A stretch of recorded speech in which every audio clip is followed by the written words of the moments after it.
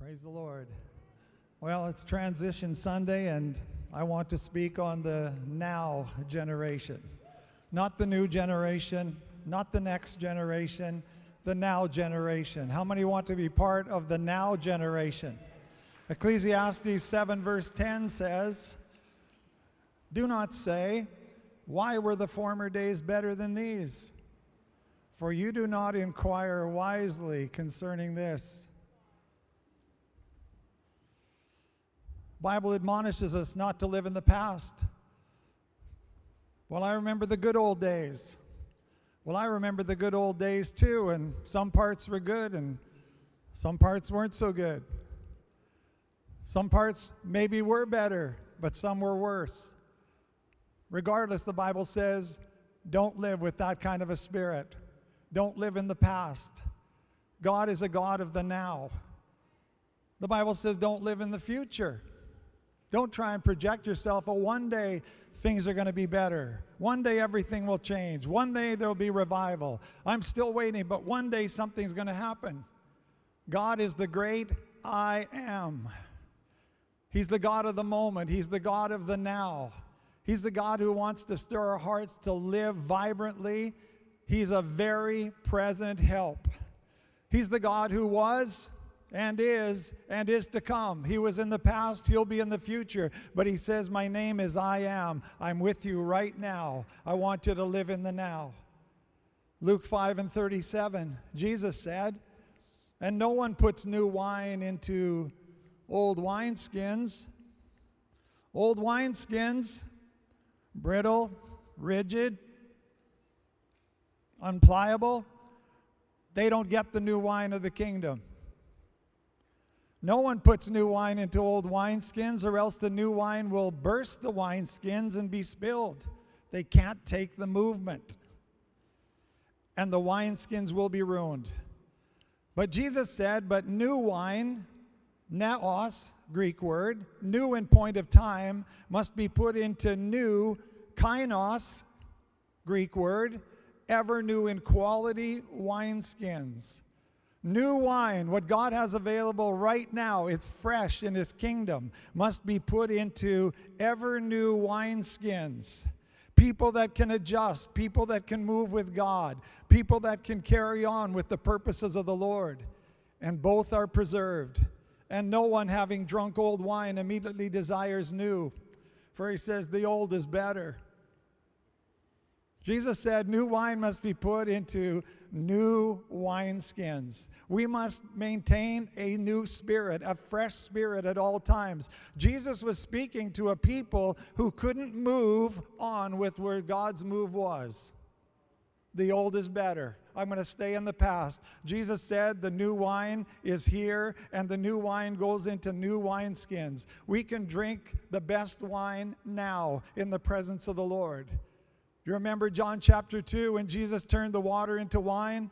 They said of him, he has kept the best wine until now. He didn't say last. He's kept the best wine till last. They said he's kept the best wine till now. And for all of us who can receive it and have a spirit of faith, we can drink the new wine of the kingdom in ever new wineskins and move on the rest of our life in the powerful presence of God, vibrant, strong in the presence of the Lord. This morning I want to give to you what I consider are the three greatest transitions in the Bible, ministry transitions. Number one, Moses and Joshua. Moses and Joshua. Joshua chapter 1. Let's let the word of God speak to our hearts today, beyond my words. It says, after the death of Moses, the servant of the Lord, it came to pass that the Lord spoke to Joshua, the son of Nun, Moses' assistant, saying, Moses, my servant, is dead. Now therefore arise, go over this Jordan, you and all this people, to the land which I am giving to them, the children of Israel. Every place that the sole of your foot will tread upon, I have given you, as I said to Moses. From the wilderness in this Lebanon, as far as the great river, the river Euphrates, all the land of the Hittites, and to the great sea toward the going down of the sun shall be your territory. No man shall be able to stand before you all the days of your life. As I was with Moses, so I will be with you. I will not leave you nor forsake you. Be strong and of a good courage, for to this people you shall divide as an inheritance the land which I swore to their fathers to give them. Only be strong and very courageous, that you may observe to do according to all the law which Moses my servant commanded you. Do not turn from it to the right hand or to the left, that you may prosper wherever you go. This book of the law shall not depart from your mouth, but you shall meditate in it day and night, that you may observe to do according to all that is written in it. For then you will make your way prosperous, and then you will have good success. Have I not commanded you? Be strong and of good courage. Do not be afraid, nor be dismayed, for the Lord your God is with you wherever you go. Moses, my servant, is dead. Now therefore arise, you and all this people, and go into the inheritance. Well, I'm not dead yet. When I die, I'll let you know. But I trust I'm dead to myself and alive to the purposes of God. You know, when you're my age, 69 years now, you look at men and women of Scripture that have had long life and length of days, and you look with longing on them. Joseph, 110 years, and he died. Joshua, 110 years. Moses, 120. Aaron, 123. Miriam, probably 127 or 28. Priest Jehoiada, 130 years. 130 years. But whatever span of time God gives us, we must be part of the now generation.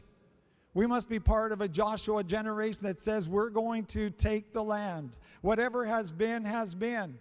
It's a change, it's a transition. And now we move forward, this people as a whole. We move forward in unity to establish the kingdom and do the works of the Lord.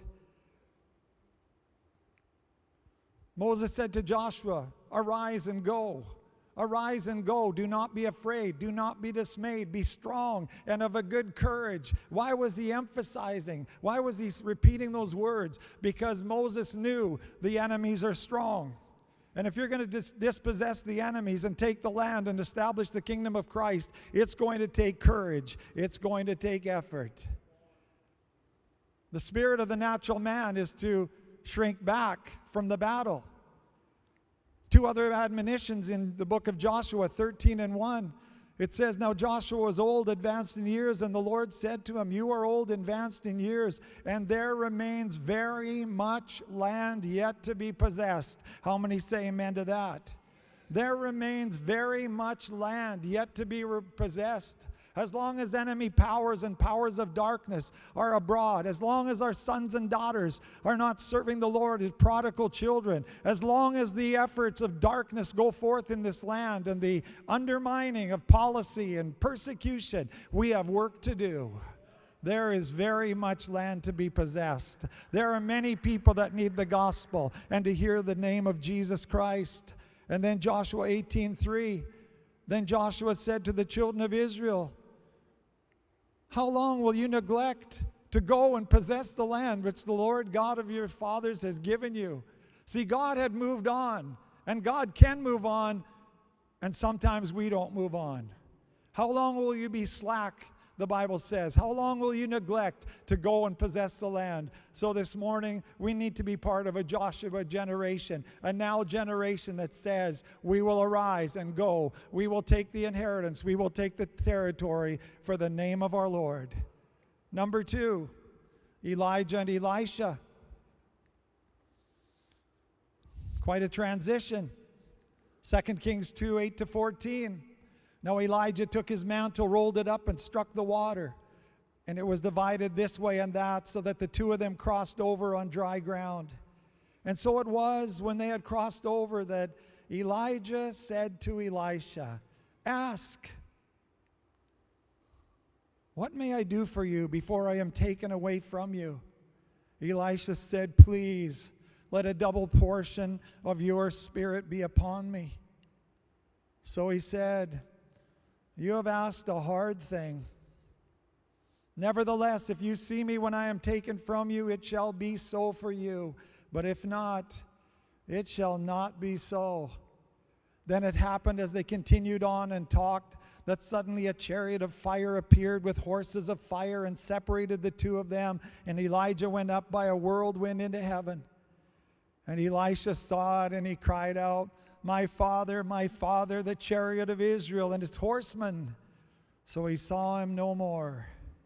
And he took hold of his own clothes and tore them into two pieces. He also took up the mantle of Elijah that had fallen from him and went back and stood by the bank of the Jordan. Then he took the mantle of Elijah that had fallen from him and struck the water and said, where is the Lord God of Elijah? And when he also had struck the water, it was divided this way and that, and Elisha crossed over. You've asked a hard thing. There's a price to pay for the anointing. There's a cost to the oil. There's a price to be paid for the mantle of God on a person's life and on a church. You've asked a hard thing. Do we want it easy? Do we want ease in Zion, or do we really want to accomplish something for God? Do we want our spiritual ease, or do we want to press the battle to the gates of hell? Jesus said, I will build my church. I will build my church. The church that Jesus builds, the gates of hell will not prevail against it. It's a church that's strong, it's prayerful, it's worshipful, it's faith-filled, it's powerful. I will build my church. Elisha cried out for a double portion. That's the portion of a firstborn son. Firstborn son in a family was favored, received twice as much inheritance as every other son in the family. Elisha said, I want a double portion. See, Elijah said, ask, what can I do for you? And the Holy Spirit is asking us today, every person's life, there comes a call. Ask, what do you want? What can I do for you? Elisha said, I want a double portion of your Spirit. I want the mantle of God more than anything else in my life. I want to be a favored son. I want to live in the anointing. We know we're nothing in ourselves, but everything is ours by the Spirit of the Lord. We need the mantle of God so we can have breakthrough. We need the mantle of the Holy Spirit so things open up for us and the kingdom of God is established in our lives and the word of the Lord takes effect. My father, the chariot of Israel and the horsemen thereof. And the mantle fell back from that chariot into the arms and into the hands of a willing and waiting son. When you have the mantle, you can do things that other people can't do. When you have the mantle, you can multiply provision on the table. When you have the mantle, you can bring dead things to life. When you have the mantle, you can subdue the earth. When you have the mantle, you can walk up to impasse. You can walk up to rivers like the River Jordan and strike the waters, and the waters open up, and a way is made for you in a time where it looks impossible. Note that Elisha didn't say, where is Elijah? The mantle didn't really belong to Elijah. It was God's mantle. Elisha just had it for a time and a season. He wore it for a time and a season, and now it belonged to Elisha. He said, not where is Elijah? He said, where is the Lord God of Elijah? Where is the Lord God? And in the power of that name, he went on, and a now generation went with him. Number 3, John the Baptist and Jesus. John 3:22. What a transition this was. The most glorious in the scriptures to me. After these things, Jesus and his disciples came into the land of Judea, and there he remained with them and baptized. Now John also was baptizing in Aenon near Salem, because there was much water there. And they came and were baptized, for John had not yet been thrown into prison. Then there arose a dispute between some of John's disciples and the Jews about purification. And they came to John and said to him, Rabbi, he who was with you beyond the Jordan, to whom you have testified, behold, he is baptizing, and all are coming to him. John answered and said, a man can receive nothing unless it has been given to him from heaven. You yourselves bear me witness that I said, I am not the Christ, but I have been sent before him. He who has the bride is the bridegroom.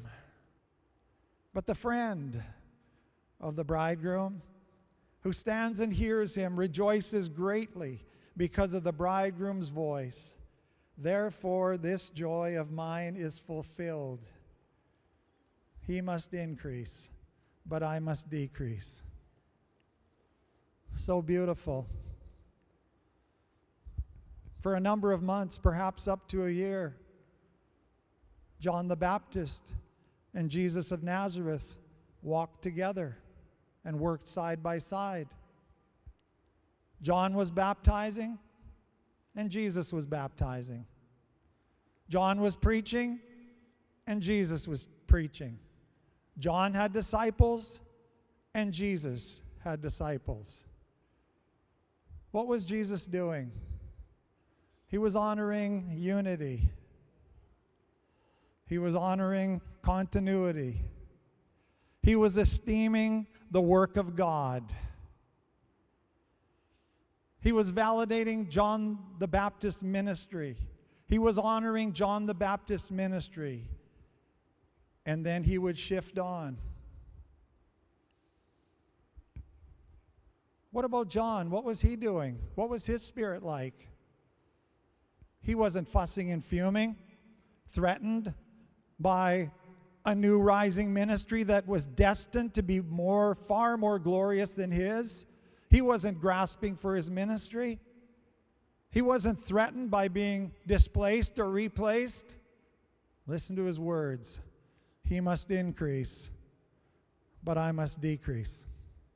Those words were spoken, not first of Christ's preeminence in our lives, that he must increase and we must decrease. Those words were spoken in the context of ministry transition.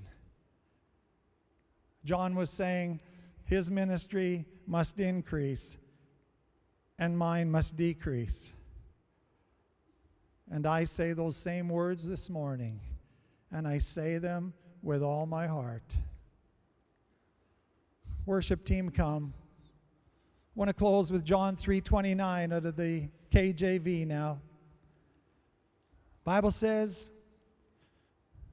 John's words, he that hath the bride is the bridegroom. But the friend of the bridegroom, which standeth and heareth him, rejoiceth greatly because of the bridegroom's voice. This my joy, therefore, is fulfilled. And I tell you this morning again with all of my heart, my joy is fulfilled. On behalf of Deborah and myself, our joy, therefore, is fulfilled. As a pastor, as a father, as a friend this morning, my joy is fulfilled.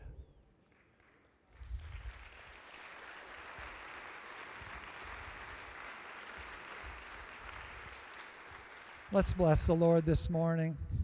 Let's lift up the name of Jesus. All we have and all we are is because of him. Let's magnify him on this great transition Sunday for all his goodness, for all his mercy. His truth and his mercy lasts for 1,000 generations. On and on and on it goes. To be part of a now generation, to carry the torch, to bear the sword, to carry the word of God, to honor our Lord Jesus Christ with all our hearts. Let's sing out unto the Lord this morning. Worship and bless him. Let's stand together as we close out the service today.